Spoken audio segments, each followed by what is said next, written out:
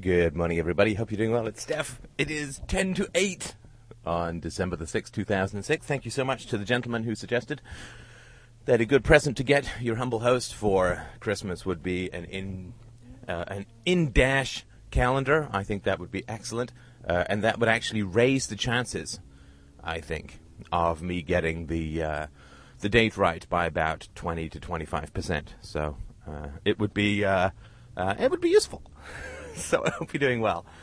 It's interesting, in the great aftermath of the prostitution debate, the board has not gone quiet in that people aren't posting, but there has been a pullback in the level of emotional energy on the board, and I think that's actually probably quite a good thing.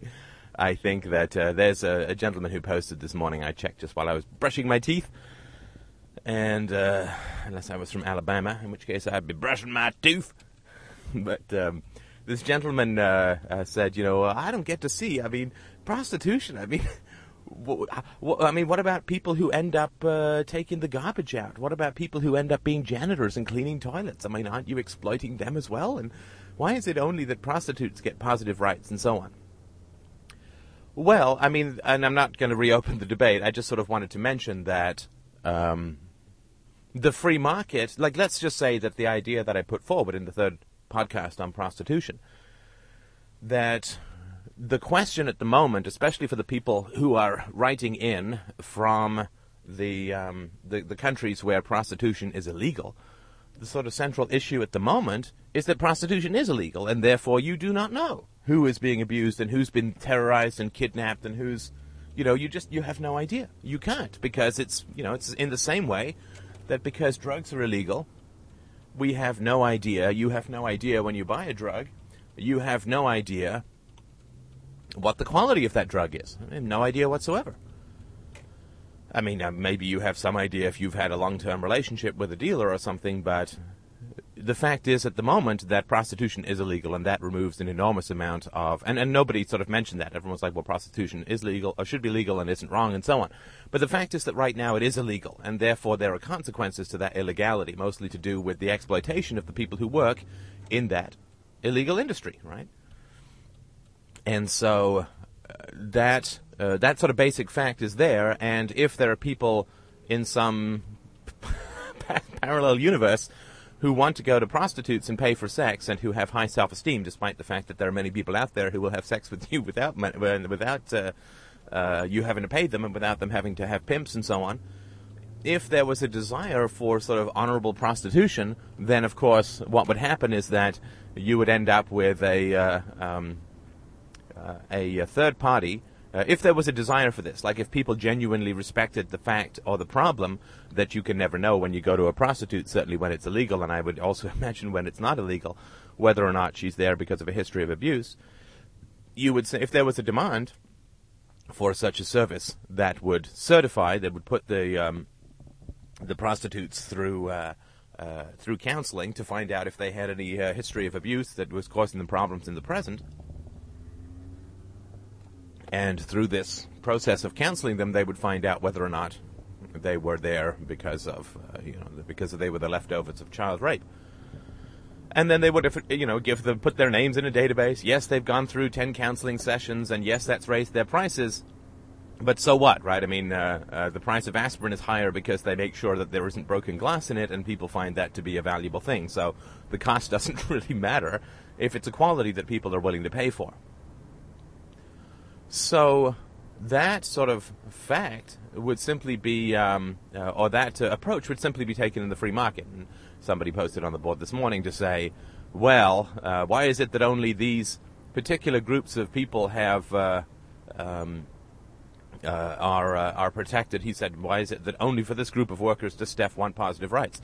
I'm not sure exactly what he means by positive rights, but I certainly have never suggested that. Prostitution should be legal, and it is a crime that does not involve violence on the part of the John. He is at the moment exploiting the violence that is...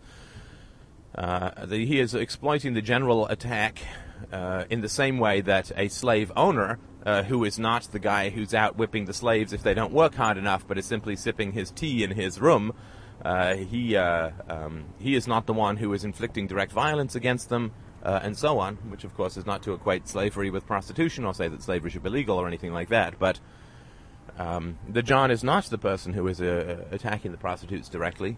He is simply exploiting the fact that other people are attacking and enslaving them all the way, especially when it's illegal, from the cops to the pimps, but even where it's legal, this does seem to be an issue. So I've never suggested that there should be positive rights, and I just this is just a matter of introspection. I mean, there could be a long argument that I could get into about this, but I'm a tad weary of the topic, so forgive me for saying this. But just sort of imagine this, right? Imagine this. Imagine if somebody somebody captures you and puts you in a basement, and you're sort of like a Woody Allen size or style of human being, like you're not the biggest guy in the world and so on. And, you don't know why you're there, and then the guy comes down the stairs and says he's like huge, right? He's like bouncer, New York club bouncer style huge. One of these sort of man-meat mountains kind of guys, twice your size, and you're like, 125 of sinew, and he's 250 of muscle. And he says, well, you've got one of two choices, my friend. You can either spread them, and I'm going to rape you, or you can clean my toilet. One of the two, and you can go. I got to tell you, I can't really imagine. And, of course, they say, if you clean my toilet, I'm going to give you rubber gloves, I'm going to give you a mask, I'm going to give you industrial cleaning solvents, I'm going to let you clean yourself up afterwards. But it's one of the two. Either I rape you and throw you out on the street, or you clean my toilets and I throw you out on the street, right? This is just a matter of introspection. I mean, if that doesn't do it for you, no argument will, right? If you don't sort of get which you would choose, it's the same thing sort of with any service industry that's got an unpleasant task ahead of it, right? There's no violation of your person if you're cleaning a toilet, right? I mean, there is a violation of your person if you are raped. And, again, that's not to equate going to a prostitute with rape. I'm not even going to get into the subtle shadings of that argument, because for me it's a big, long gray area. But certainly it is the case that the cleaning somebody's toilet is not the same as having sex with them, right? I mean, if I can't convince you of that as a man or a woman, if you would choose rape over cleaning somebody's toilet, then, well, I can't really, I mean, I could go through a long and involved argument about it, but it wouldn't matter, right? I mean, I wouldn't sort of waste both of our time. We would just have to agree to disagree on this one, because I can't argue with people who would choose getting raped over cleaning somebody's toilet. So there is quite a bit of difference between sexual penetration and, cleaning a toilet.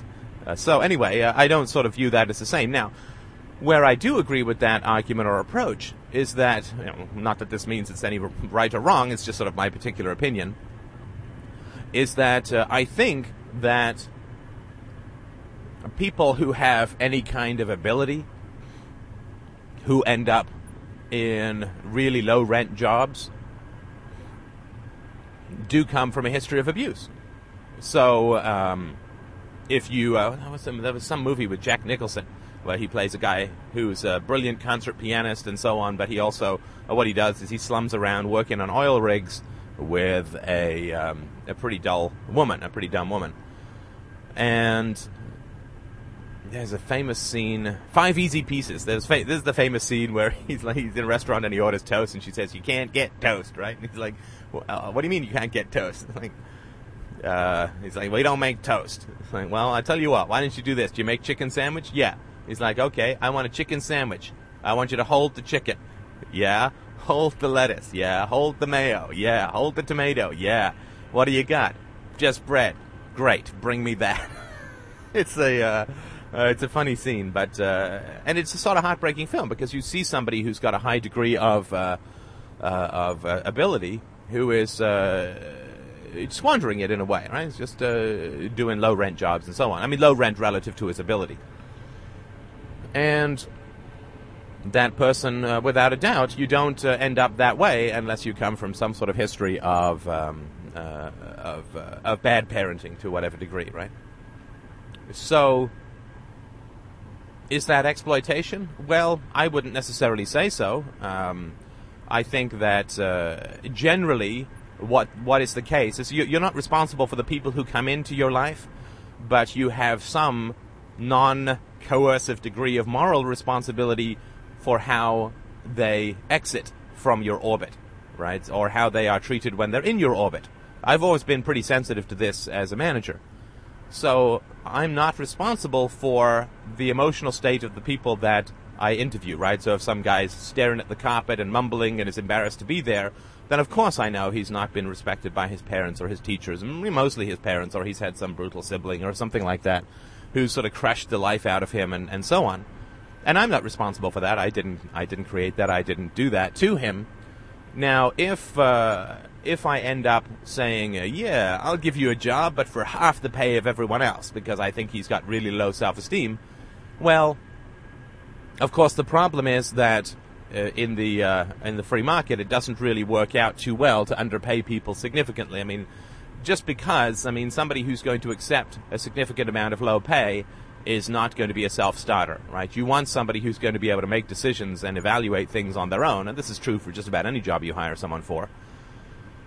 And if they're willing to accept really, really low pay, I'm paying normally $40K, I'll offer you $20K, and the guy says, okay, because he's got no willpower, then he's going to be inert. He's going to be one of these people who's going to be like a brick on a table, right? You push that person, and then you stop pushing, and then he stops, and then you go back and you say, well, what's happening with this?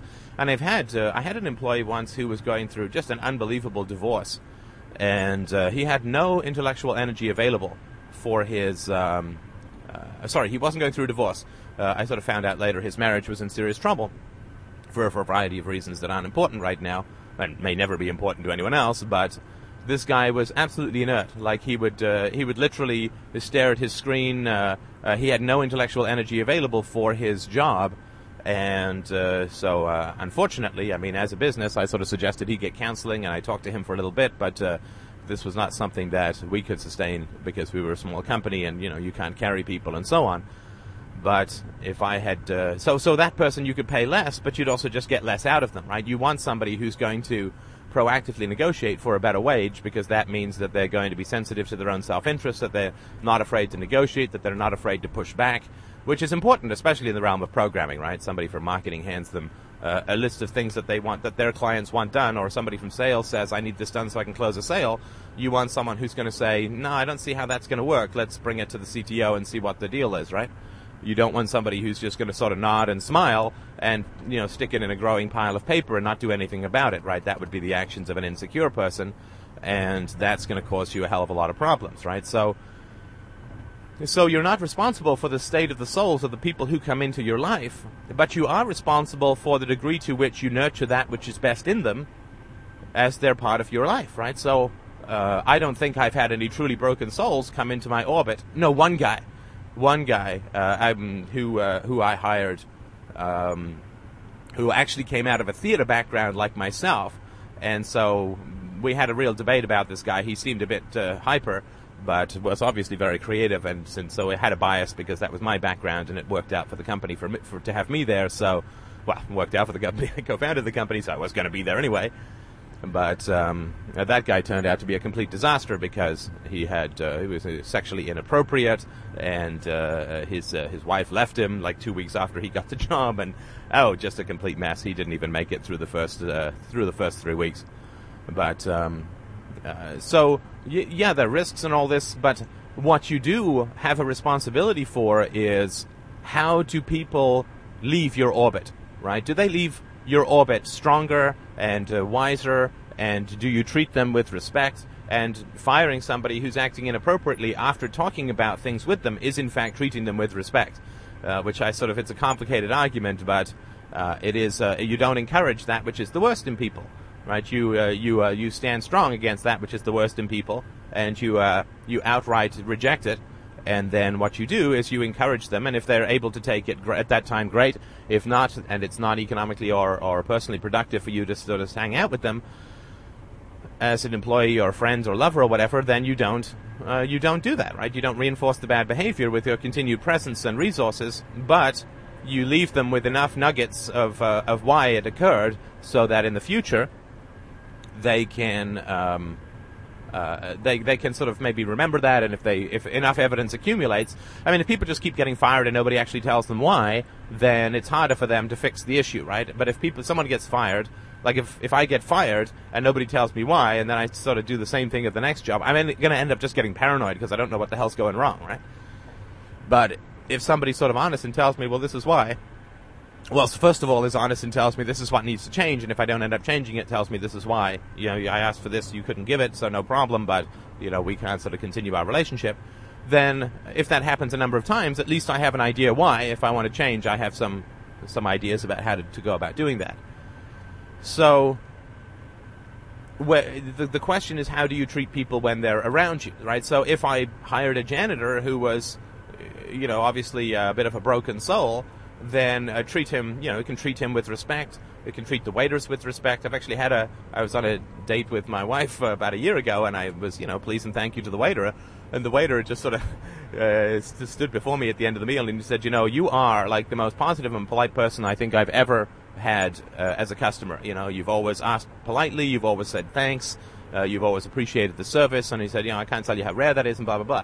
And in a small way, I mean, I try to do this everywhere I go, right? I mean, I try to give a laugh to people or make their day a little happier with a little joke or something like that, right? So I was at the gym last night with Christina, and I was starting to use a machine, and the guy said, oh, no, I have to wipe that down, right? So he got a bunch of paper towels with the spritz cleaner, and he wiped it down.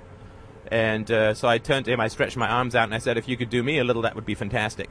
And he laughed, right? And that's not, I mean, you don't have to do anything like that, but it's not a bad thing. You know, when the woman comes in to clean out my garbage at the end of the day at work, I like to say thank you very much, right? And I'll hold the door open for her if I'm leaving and she's got that big cart. Just because in a little way you can put a tiny, I mean, this woman's life is obviously not the best, but at least somebody can show her a little bit of respect from time to time. And this kind of stuff, I think, is quite important. As I've mentioned before, philosophy is also about the little details as well as the big fights. And virtue is also about the minor things, which build to the major things, right? Real virtue is an accumulation of mostly small habits, mostly small decisions, right?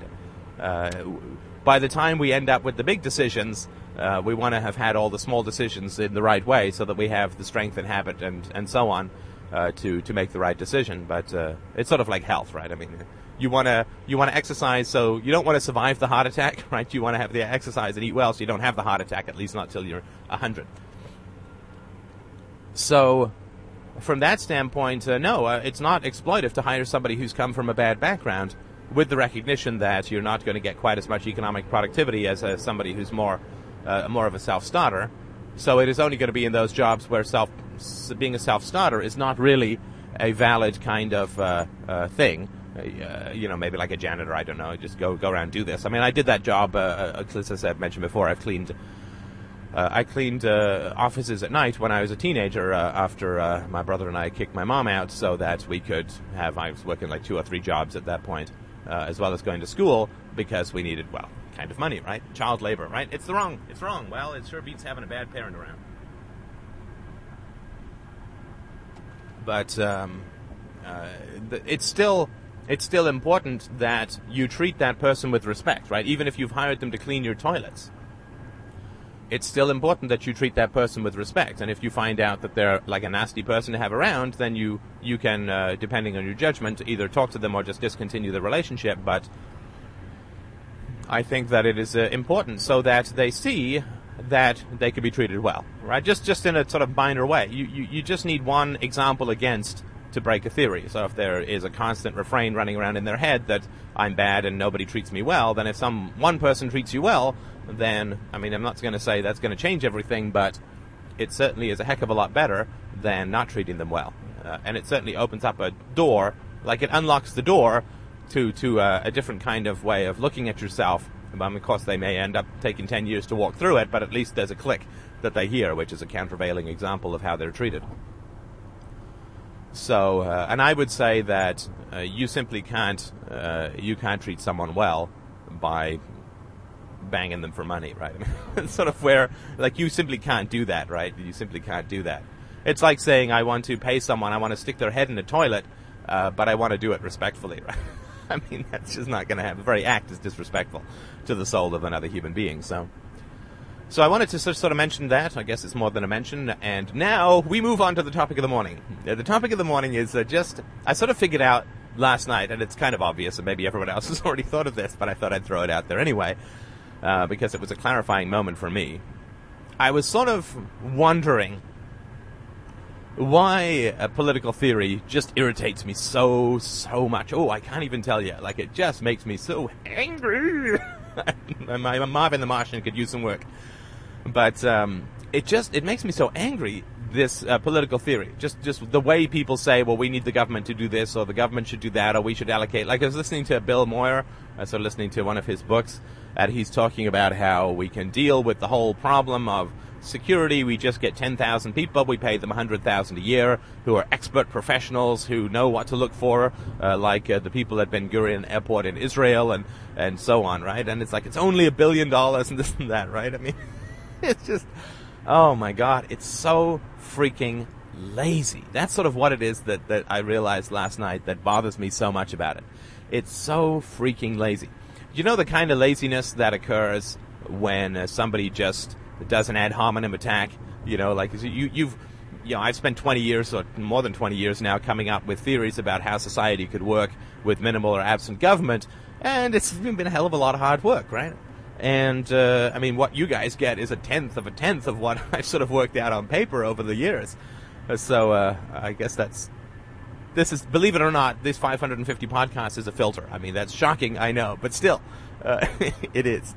It may seem like a tsunami, but there's a bigger tsunami that this is just the aftershock of. So, yeah, it's been a hell of a lot of work, but then when somebody says, so basically you just want civil war, right? Somebody comes out, it's lazy, right? It's incredibly lazy for somebody to do that. And they do that for a variety of reasons we've talked about before, that it's not just that they're lazy, it's basically because the argument disturbs them, but they have never been taught how to reason. But it's incredibly lazy. And, I'm not saying anybody has to expend 1 joule of energy rebutting anything that I put forward, but if they're going to take the time to read the article and write me and so on, then obviously they're willing to expend some energy, so then, it's sort of lazy and vaguely insulting to sort of get that kind of stuff coming out of what it is that they're saying. And so that kind of laziness I find sort of irritating. To me, it's a little bit less irritating, because people mostly just aren't taught how to reason, and families operate almost exclusively. Families are just one biological bundle of logical fallacies, right? I mean, if you go back through, or if you haven't listened to when you get to them, of course you've gotten to them, I guess, unless you're really cherry-picking. Hang on one sec, coffee time.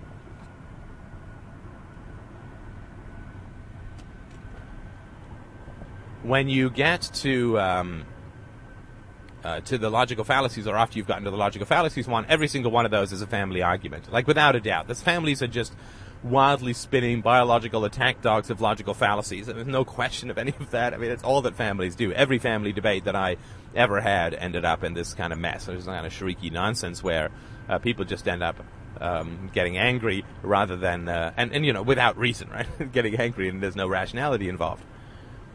But that kind of laziness really bothers me, but political theory laziness is just, it's way out there as far as what bothers me. And so, the fact that it bothers me doesn't mean anything, but this is sort of what I thought about. Maybe it makes sense to you, maybe it doesn't. This is sort of what I got out of it, that it's just so goddamn lazy. Basically it's like, well, we've got these big complex problems like environmentalism, which, hey, let's, I know the environment's getting better, and I am a pretty big skeptic about global warming, but there are, issues of air and water pollution and so on. And the complex problems like that, complex problems like child abuse, complex problems like how to allocate resources in society and poverty and education and all these kinds of things, right? All of these big complex issues that you need to at least have a framework in which to be solved, I would say. Like, I mean, these are things that you at least need to have a passing nod to when it comes to here's how society could work, rather than how it is now, which is not working.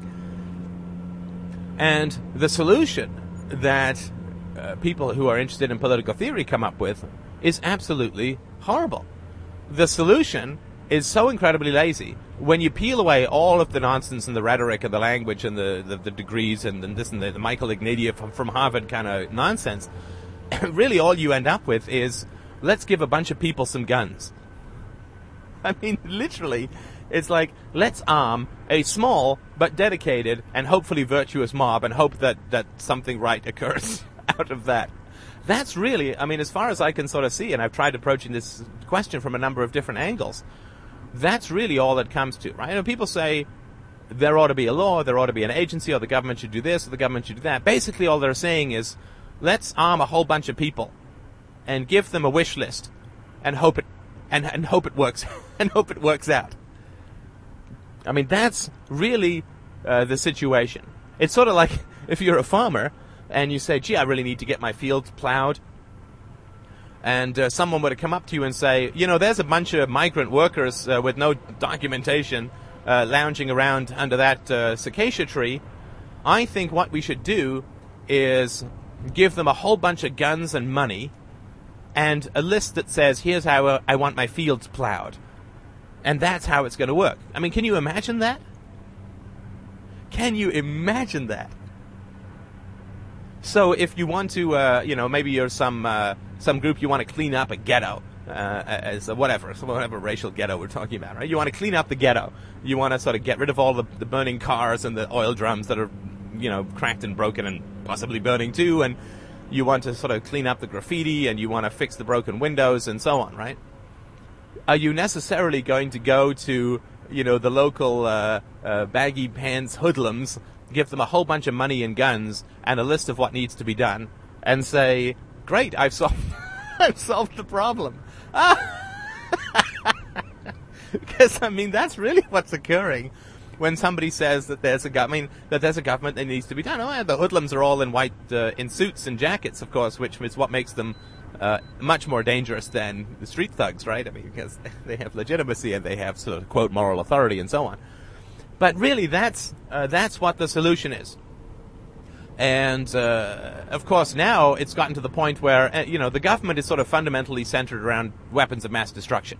I mean, that's why there's no civilian revolt when it comes to taxes that high. I mean, the government is centered around weapons of mass destruction.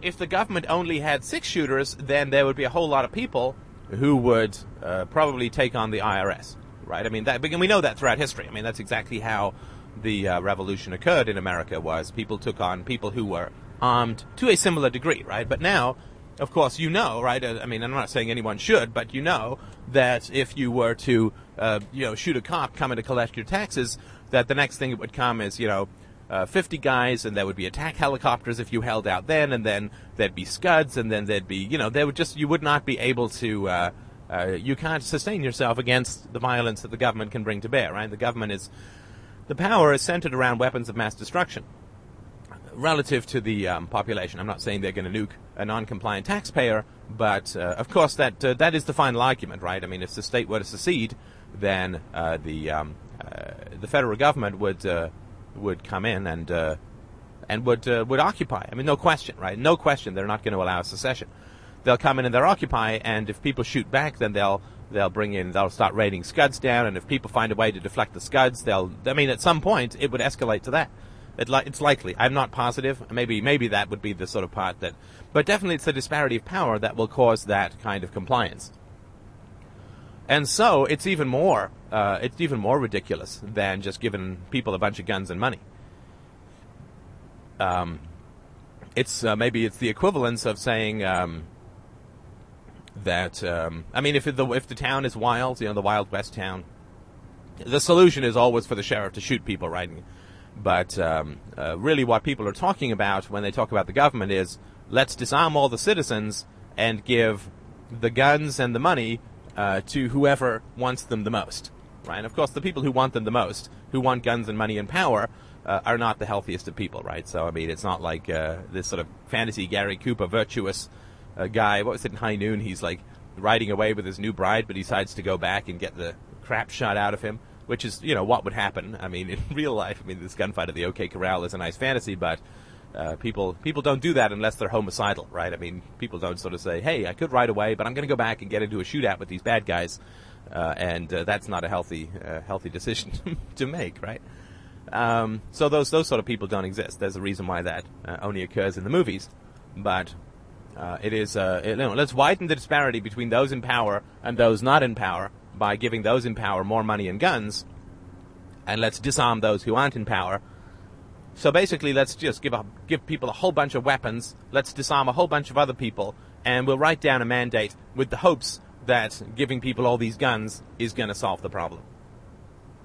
And that's just a fundamentally funny idea. I mean, it's a fundamentally funny, ridiculous, pathetic, lazy, stupid, slavish, licking the boots of power kind of idea. And boy, it would be nice if people got out of that habit, or at least pointed the habit out, right? So, this is something that you might want to, right? You might want to sort of play around with if you're arguing with a statist. You might. I mean, maybe it would be helpful.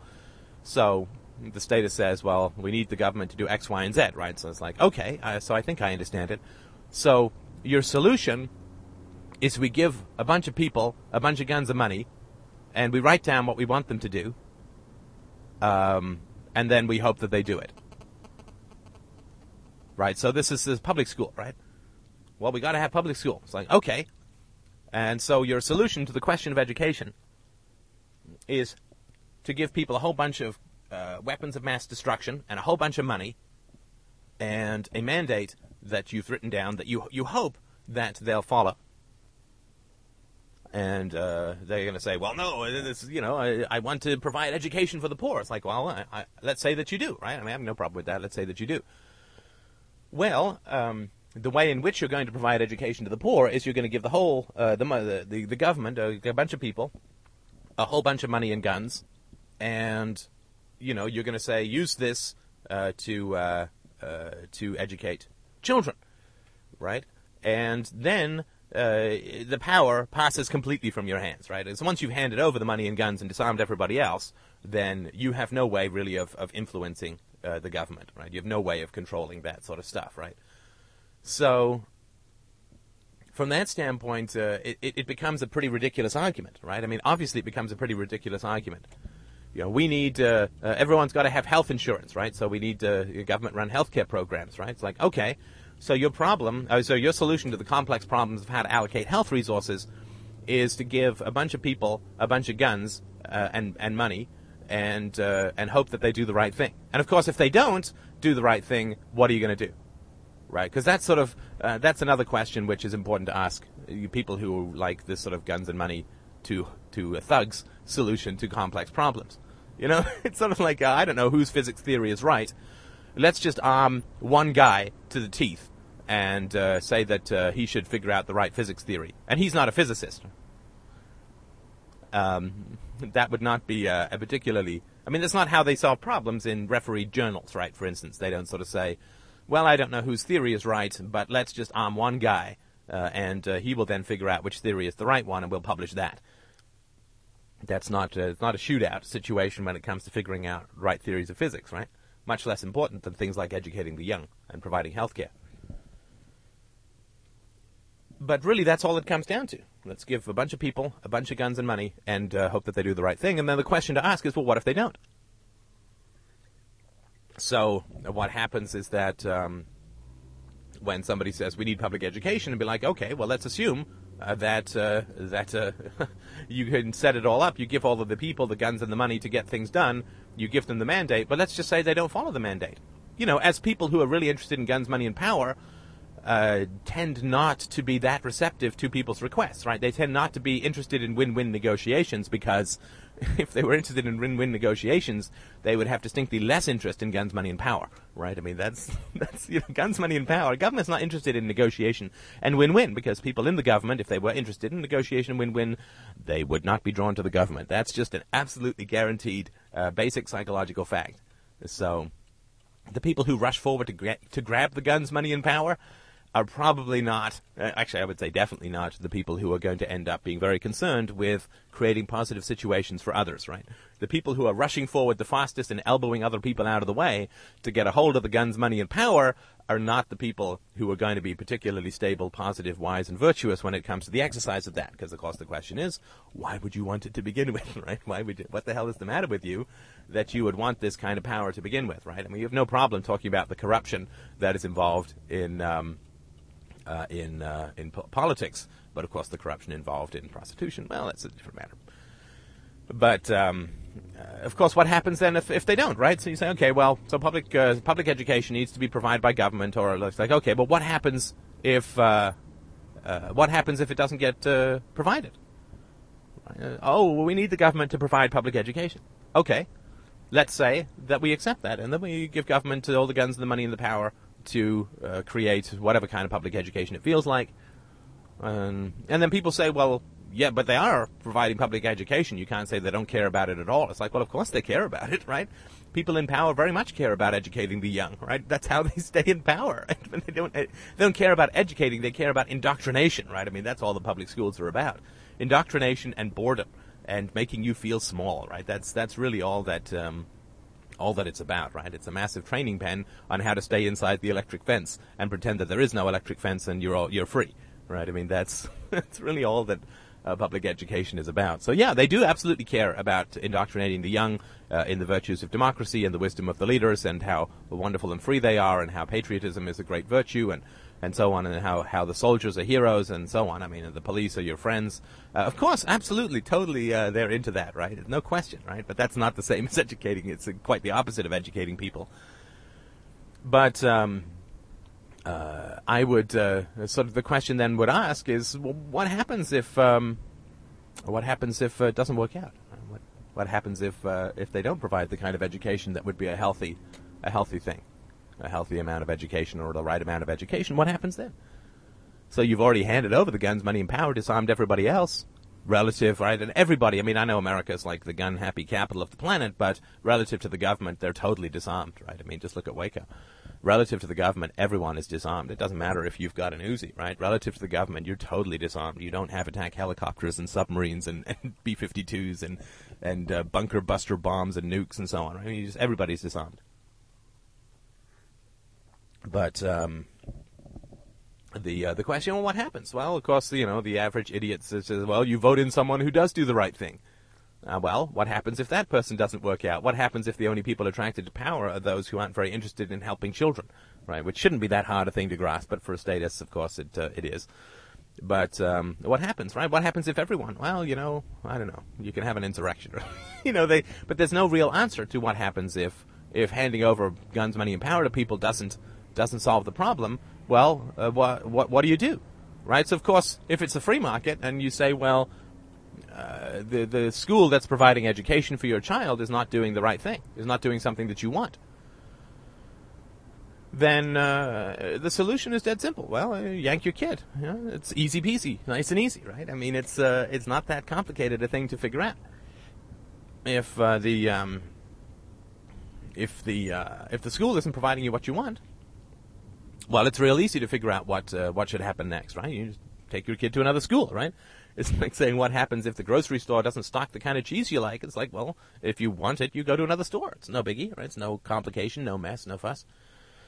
But that's not what the status solution does, right? I mean, in the status solution, if you end up not, if the gang you give the guns, money, and power to doesn't, and the list of your wish list, if they don't see fit to provide it in the way that you want it, then it sucks to be you, right? Maybe you'll get a chance to vote for some other gang in 4 years and give them a wish list. But of course, I would argue that the wish list is always a fantasy because the people who are attracted to guns, money, and power are not attracted to providing win-win solutions for people. So anyway, I hope that helps. I really appreciate you listening. It's been a little dry on the donation front, so if you're thinking of donating, perk up my spirits and pay for some of this stuff, I would really appreciate that. And I'll talk to you soon.